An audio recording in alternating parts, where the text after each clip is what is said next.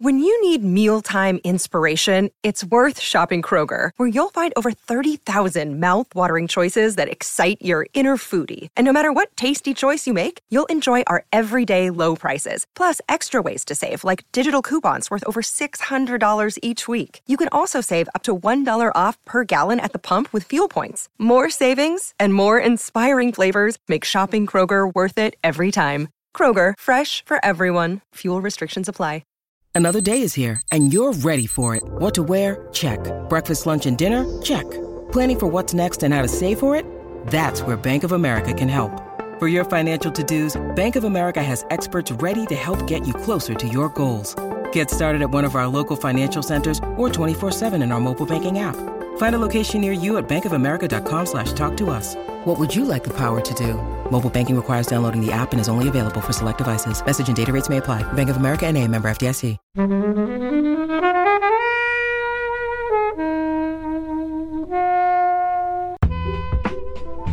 I really love that the focus of the film seems to be about her finding herself, and she seems to do that through interacting with so many women that have really lovely roles. It's like a duvet day film, like get all your baked goods around you and get your duvet on and just kind of just get back into like a lovely, like sweet little thing that's just, yeah, it's like comfort food. It's lovely. They're living their own independent life in this lovely way, and I definitely ship them in my head. I definitely think they're an old gay couple. They have to be. I wouldn't say you're riveted every time you watch it, but it's just like a warm hug. It's lovely.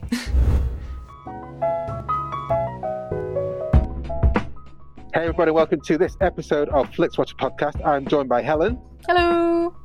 Faye. Hi. And Rachel. Hello. And we're going to be talking about Kiki's delivery service. Thank you as always to the mighty people for the mighty, mighty tunes. And thanks to Ben from Rockwood Audio for his awesome editing skills. Please do remember to write a review and rate us on Apple Podcasts, anywhere you can do where you listen to the podcast, because it really does help us.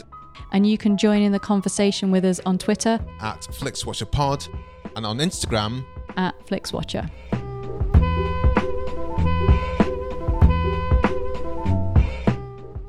Hello and welcome to this episode of Flixwatcher Podcast. Joining us today we have Faye and Rachel. If you would like to say hello to our listeners and tell them a little bit more about who you are and what you do, please.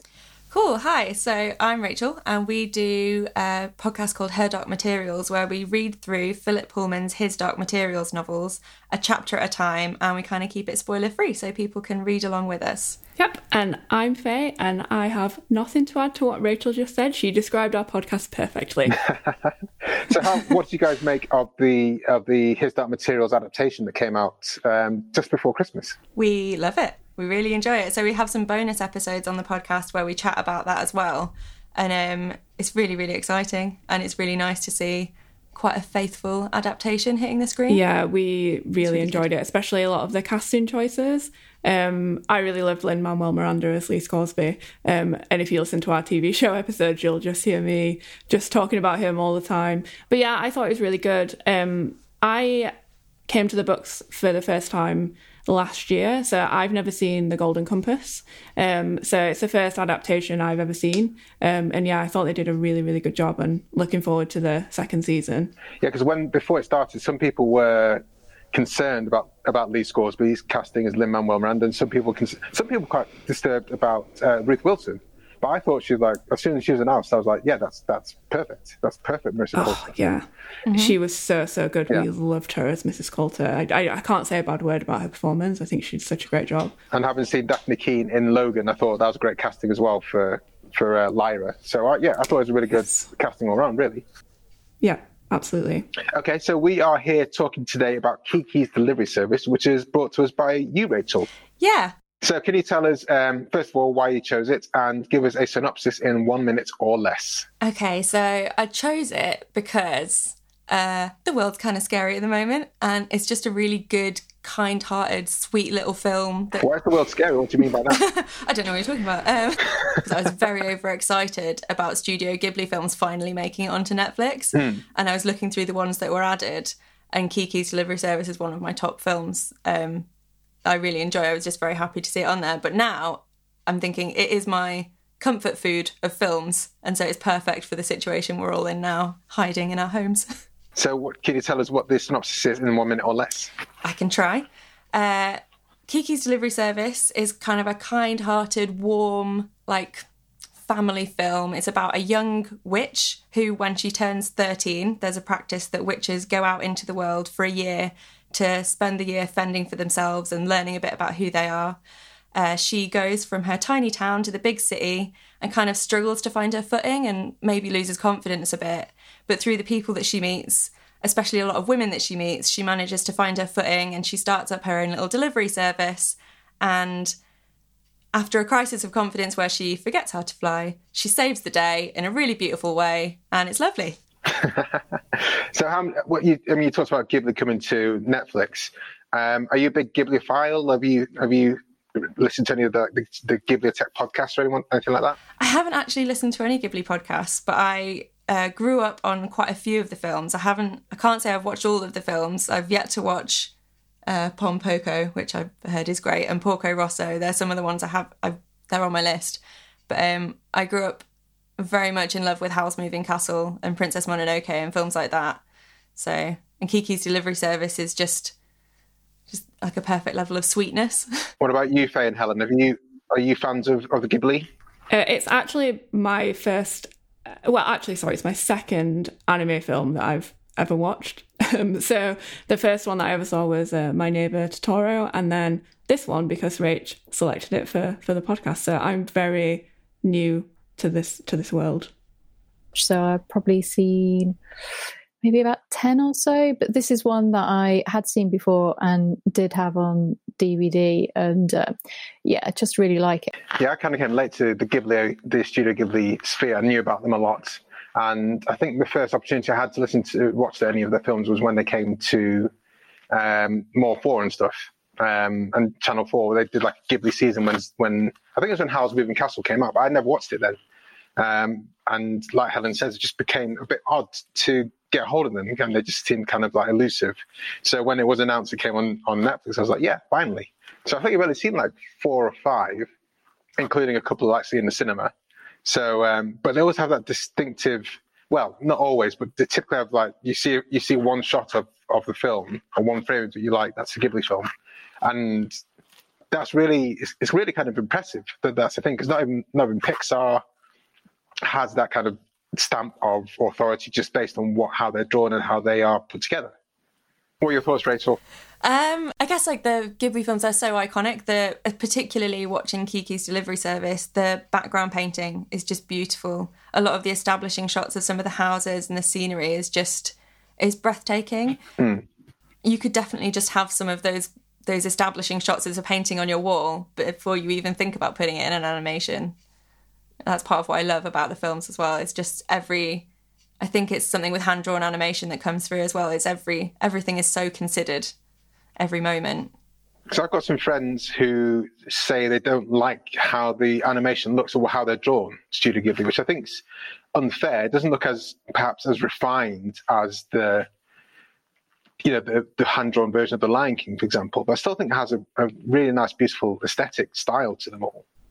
Has the one on Netflix, obviously the one that we've all watched, have they been like restored at all? Because I thought it looked really, really good. I thought the animation looked good. I thought just the general like quality of it looked really good. I'm not sure if they've been restored in any way from when they were first made in the 80s. I'd be surprised if they hadn't been, because it's been such a big kind of fanfare about them coming onto Netflix, and would have been, I think part of the reason they haven't been so easy to get hold of is because they want to make sure there's some level of quality to the output of them. But I couldn't tell you that for sure. I know that the version that we have on Netflix is the 2010 Disney release, because there's another English, I assume you guys all probably watched it with the English dubbing. I started in the English version, with the Japanese version. I was just a bit tired, so I switched to the English dub. So I think I probably watched the English version first as a younger kid, and then will have gone and watched the Japanese version. Last night I did watch the English version because I was feeling very lazy, and yeah, you've got to be in the mood for reading if you're going to watch with subtitles, and sometimes it doesn't strike. But I do think it is a shame because I do much prefer the soundtrack, and the soundtracks are very different between the English and the Japanese version. And I think you're right, Gigi has a completely different vibe. Oh, are they? Yeah, there's like some weird 2010 recording of somebody singing about flying and finding yourself. And it's very 2010 Disney film kind of song vibes, which is a real shame because I would highly recommend, even if you don't have the energy to do the subtitled version, just watch the first and the last bit for those two songs because they're lovely, and the little 1950s kind of vibe that they put out is lovely. I feel like I need to watch the Japanese version because we, like Rich said, when we watched the English one, and I'm coming at it from like having no knowledge of it. And I remember messaging Rach being like, oh, I really like Kirsten Dunst. I think she's doing a great job. And oh, I really like the music. And then Rach was saying like, oh, well, actually, there's like much better music in the Japanese version. She also mentioned like Gigi's voice as well being different. And I did listen to like a bit of a YouTube clip of the Japanese version of Gigi's voice. And I'm like, I think I might need to watch the Japanese version now. But as a person coming at it from like with no background knowledge, I did just enjoy it for what it was. But now learning that there's potentially maybe an even better version, I'm like, oh, okay, maybe I need to go back and do some watching of that or reading of that. Yeah, I was just checking out who the voice of Gigi was, and there was a chap called Phil Hartman who most people know as being, he was like Lionel Hutz and stuff like that in The Simpsons. And he kind of died tragically. I think his wife killed him. His wife murdered him. I was actually quite annoyed by Gigi's voice, which is, it's quite a shame that we've all kind of came up on that side of the tracks. It turns the character into a completely different character, and the bit that I switched over, I was just totally like, oh, this is awful. I can't listen to it anymore because Gigi's not like that.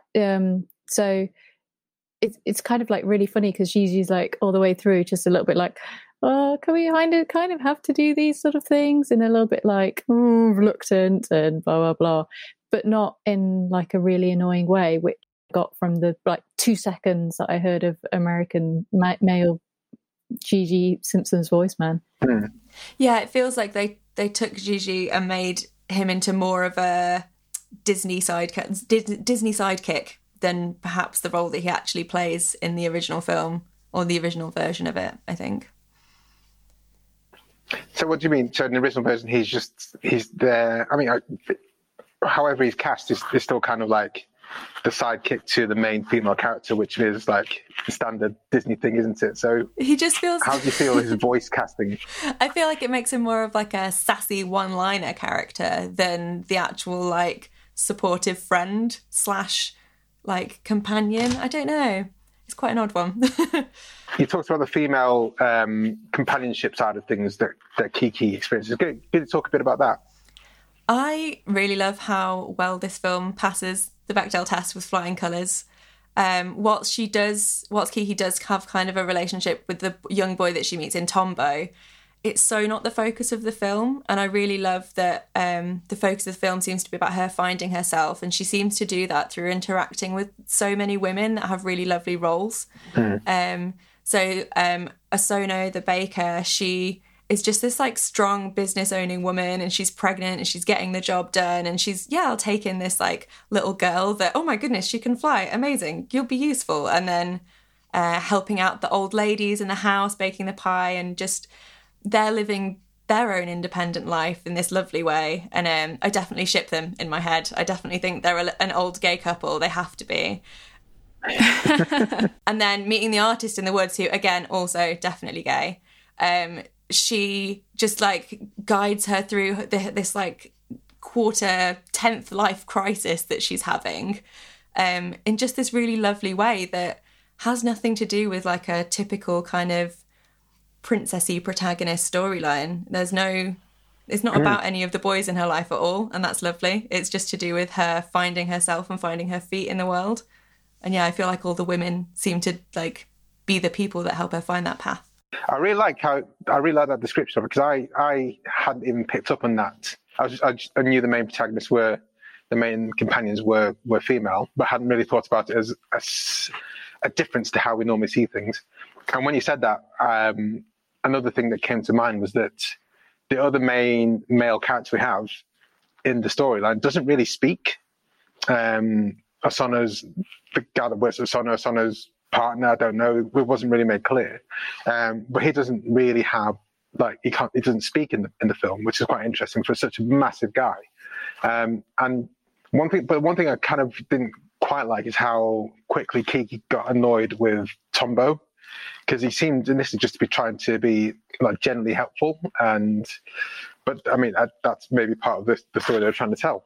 Her mission is kind of to make the best of her skills, so he's just kind of like a bit of annoying distraction that isn't really going to help her in that way. And then in the end she realizes that, you know, she actually needs to use her skills to help save him. No, I get the him being an annoyance bit, but is the way she took against him so quickly at the start when he was the one that managed to distract the policeman, and then he came along and said, "Hey, by the way, I was the guy that did that," and she got annoyed because they weren't introduced. And maybe there's that kind of formality I wasn't aware of. But yourself, Faye, what were your thoughts on the characters in the film? Yeah, I really liked it. I didn't know, and like I said, I didn't know much about it before I started to watch it. And yeah, just the female characters were really great. I love what Rach said about how you can read a lot of them as being queer, which is amazing. I always love that. And I love that it wasn't about a love story. I mean, I know, like we mentioned, there is Tombo and they do have like some kind of relationship at the end, whether it's just a friendship. We're not really clear on that, but I love the fact that it's more about her growing and her speaking to and learning from older women that have gone through the same things that she's going through and have helped her see like what she needs to do or when she needs to look inside herself and draw that inspiration from life. And I think that's really special. And I don't think there's not a lot of films that are especially potentially aimed at children as well that have that offering, and I really like that. Do you think, how old were you, Rachel, when you first saw this, sorry? 13, 14 maybe. Not like a young child, yeah.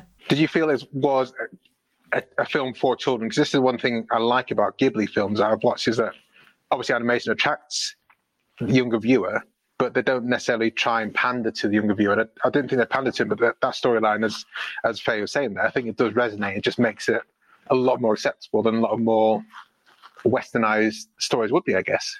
Yeah, I would definitely agree. I think when I watched it the first time through, I was probably just like, there's a talking cat and it's great.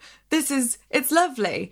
And I think the general impression I got was, it's lovely. There's a bakery. She flies. She meets an artist in the woods. Like, I think and it's not until this view through that I've kind of, a lot more of the themes have kind of settled with me. And I've kind of picked out more of the like female empowerment things that are happening in the film, because I think the first time when you're viewing it as a kid, it is very much like, oh my God, I want a talking cat friend. I mean, I still want a talking cat friend. Didn't Sabrina the Teenage Witch have a talking cat friend as well? She sure did.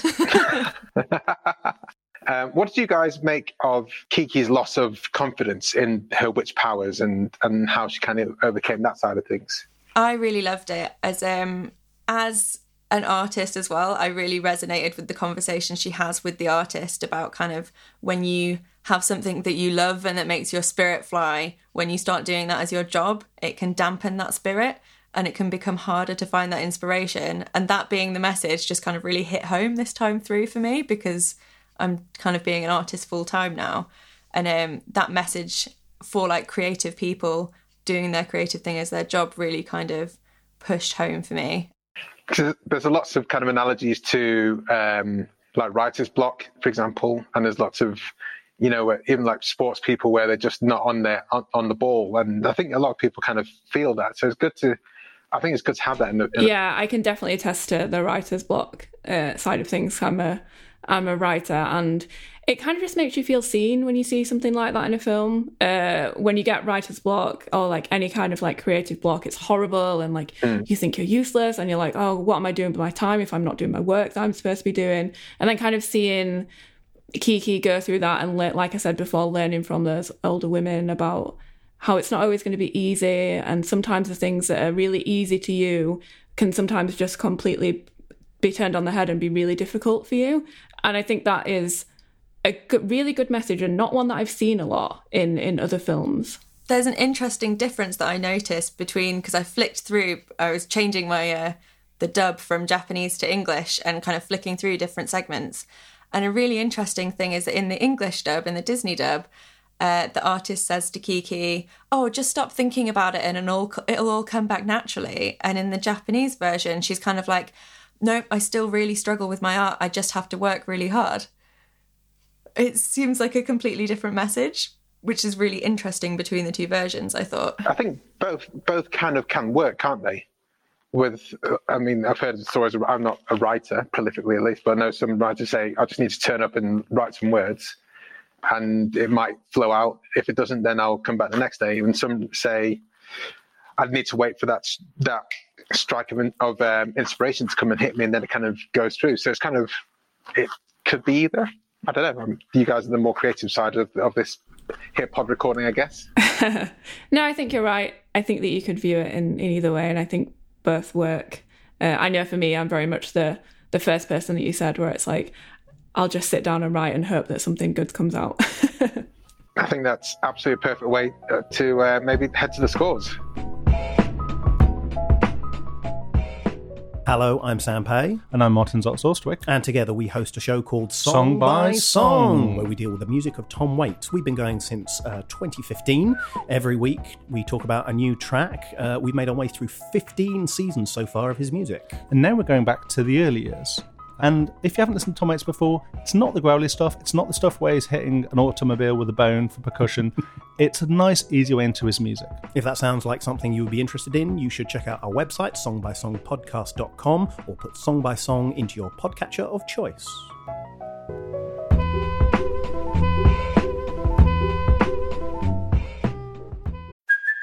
Hey, it's Kaylee Cuoco for Priceline. Ready to go to your happy place for a happy price? Well, why didn't you say so? Just download the Priceline app right now and save up to 60% on hotels. So whether it's Cousin Kevin's Kazoo Concert in Kansas City, go Kevin, or Becky's Bachelorette Bash in Bermuda, you never have to miss a trip ever again. So download the Priceline app today. Your savings are waiting. Go to your happy place for a happy price. Go to your happy price, Priceline. Welcome to the FlixWatcher spreadsheet of dreams.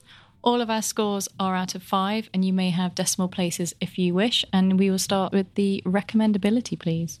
Rachel. I would give this film It's difficult because if somebody's really not into anime, I don't know if it's the first film I'd recommend for them to watch. But I would obviously I recommended it to Faye, and that's why we chose it.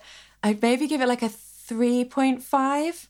I would recommend it, but I would have to have the right person to recommend it to. So, I mean, you call it anime. Both of you call it anime. Helen, would you class this as anime or? Well, I'd give the subgenre of Ghibli because it's kind of like its own genre in that, with the directors, with the style, with the studio, etc. I guess anime for me is more like Ghost in the Shell, that kind of thing, whereas Ghibli refers exclusively to that studio and that kind of period, whereas anime I tend to associate a bit more with maybe adult animation, but that's just me. So 3.5 you're saying, Rachel? I think so, yeah. I'm settling on it. Faye? I would give it a 4, I think, because like Rachel was saying, she didn't know she would recommend it to someone that wasn't into anime or Ghibli. I'm not a person that's into really anime or Ghibli, and I really enjoyed it. So I feel that I could then recommend it to someone that maybe it was similar to me and they think that they're not into that type of film, but then they would watch it and enjoy it. So yeah, I would give it a 4 because I think it's easy viewing, it's comforting, it's for kids and for adults. I think I would recommend it. Helen? I really like it, and I think it's really, really beautiful, and I think it's a great kind of, story where the leading female characters are not obsessed with being beautiful or finding a man or anything like that. So I think it's a really important kind of female-led film. But that said, in terms of Ghibli films that I'd recommend instantly, it's not up there with like My Neighbor Totoro. Yeah, it is called that, which would be kind of an instant 5. And it's kind of a strange one. I don't know how much kind of young boys would get out of this. I don't know. I've never been a young boy, but there is kind of a little bit. I wouldn't recommend it as universally as I would Totoro, but I do think if you've never seen it, it is quite a good introduction, and it has a talking cat in it. So I can't not give it a good recommendation. So yeah, a good solid 4. I'm going to go for a 4.1 here. I think I liked it a lot, but I think I echo some of the things that Helen's saying, that I've not seen all the Ghibli films, and this is certainly, for me, I don't know why, one of the ones I hadn't heard of. And having seen things like Spirited Away, which kind of just completely like had my mind blown as to how the story propagated. I'm yet to see Totoro. It's probably one of the biggest failings in my life, or Howl's Moving Castle. So I know I've got a lot of catching up to do, but there's still, whenever I speak to people about Ghibli, this doesn't seem to be top of their list, and I can already see kind of why that is. There's a lot to take away from it. There's lots of great stuff here, but even if I'd have seen this as a young boy, I think I would have still totally enjoyed it. And maybe that's just me being different to other young boys. I don't know what that means, but I don't think it necessarily means. I mean, I grew up watching Little Mermaid and Cinderella and stuff like that, as well as, you know, Aladdin and stuff. So having a female protagonist was never a reason to not watch a film. And having that kind of what would have been a secret message of here's a female protagonist surrounded by lots of other female characters, that would have been something that I wouldn't have got onboarded, but I wouldn't have like shied away from it. So I think it's definitely one I would actually show to young boys ahead of like Snow White and ahead of Little Mermaid, I think. Repeat viewing. So I'm going to go for 4.1. Repeat viewing score. Rachel. For me, repeat viewing score is like a solid 4.5. I go back to it when I'm feeling ill. It's like a duvet day film. Like, get all your baked goods around you and get your duvet on and just kind of get back into like a lovely, like sweet little thing that's just, it's like comfort food. It's lovely. And I wouldn't say you're riveted every time you watch it, but it's just like a warm hug. It's lovely. So 4.5. Faye. I would give it a 4 again, I think. Echoing a lot of the stuff that Rach just said, I think that it's probably now definitely something that I'm going to watch maybe when I'm not feeling very well or when I want to be like comforted. It's very nice and like kind of feel good to put on in that situation. And also I just want to see more of Gigi all the time. Gigi in English or Gigi in Japanese with subtitles? Ooh, well, I think my next watch is going to be Gigi in Japanese, so I will report back when I've seen that version. Please do. Helen? So definitely, if anyone is going to repeat view this, then please, or first time watch it, then I really, really do recommend that you don't listen to the American one, because I just felt that it just changed the tone, and I don't know, wherever you can, try and have the original language one. I'm going to go a 3 for repeat viewing. I really enjoyed watching it again, but because there's so many other Studio Ghibli that I haven't seen, I would probably look to go for one that I haven't seen over rewatching this again anytime soon.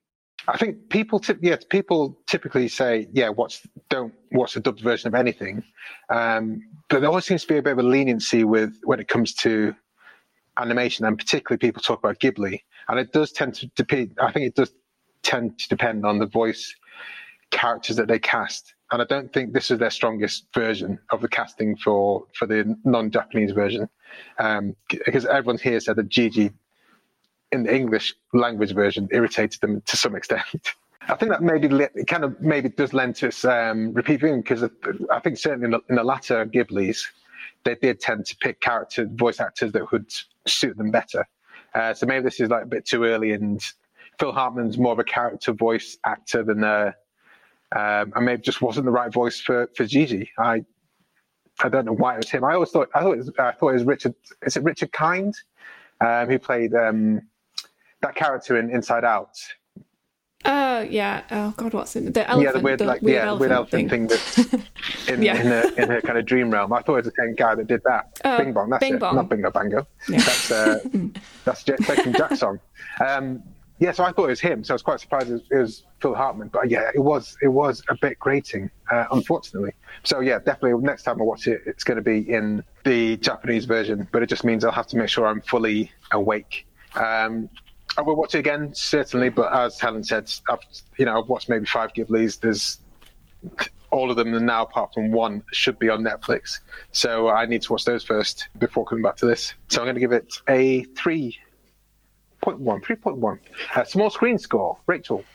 I've only ever seen it on the small screen. I don't think it particularly, I wouldn't know, but I don't think it's lost anything from being there. I would obviously love to see it on a big screen. It's a hard one because I literally have no comparison.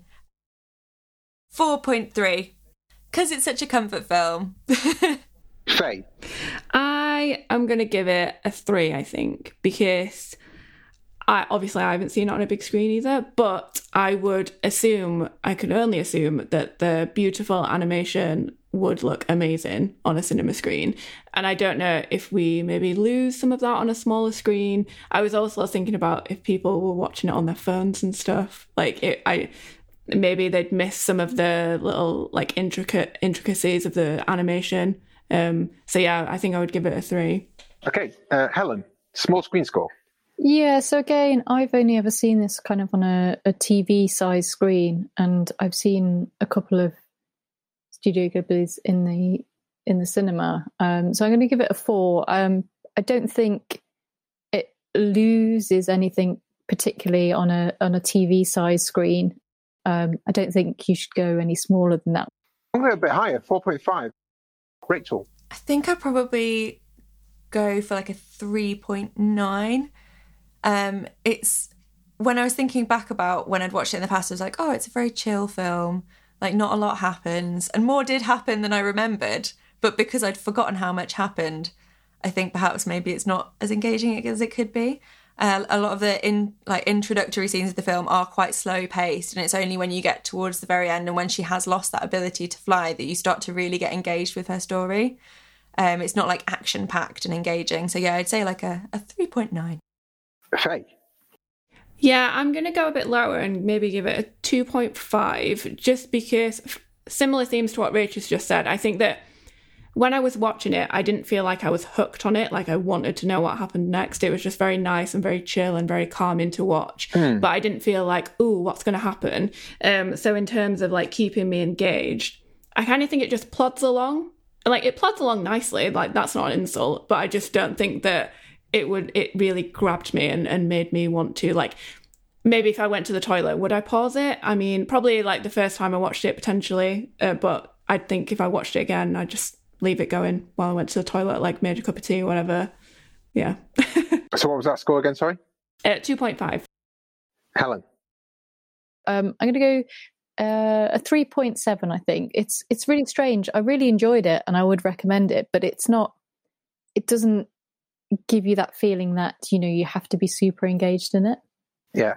And I think that ties in with why I started watching in subtitles and then just switched to English, because I didn't feel massively drawn to it. I did like the start, and this kind of ties in with what we discussed during the conversation, where she's 13 and then she's just got to go off, and because she's a witch, everyone kind of understands that, and no one really tries to hold her back apart from her dad saying, "Oh, we're supposed to go camping," but even that's not really that big of a problem.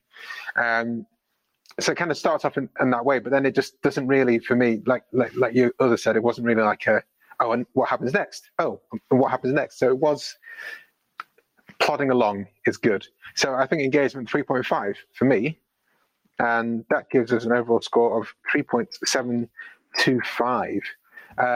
That's a fairly decent score. First Ghibli film that we're recording, at least. We don't know if anyone else comes out before this one comes out. But yeah, thank you very much for bringing it to us, guys. There's one thing that we didn't talk about, and my cat was sitting on my notes, and she's just got off. And post credit scene. Did you stay for that? What, the flying?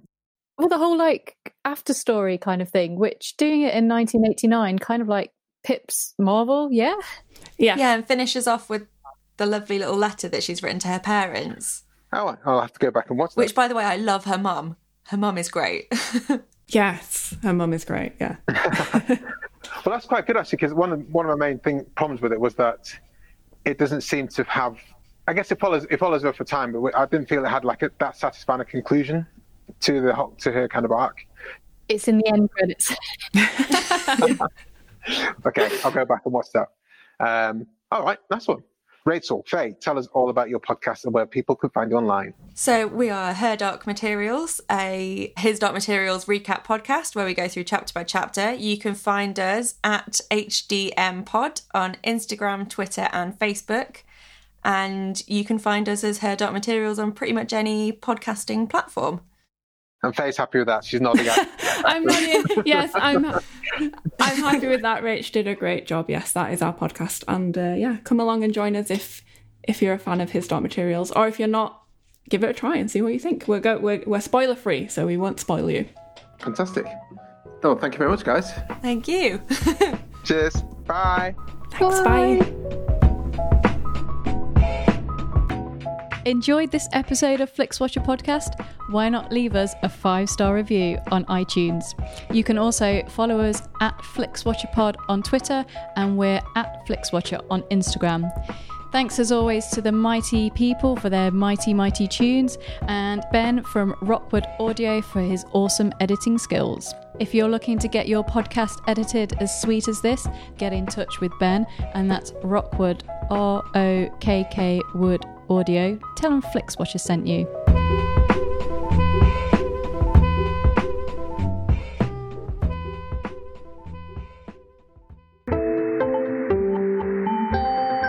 You just heard a Stripped Media production.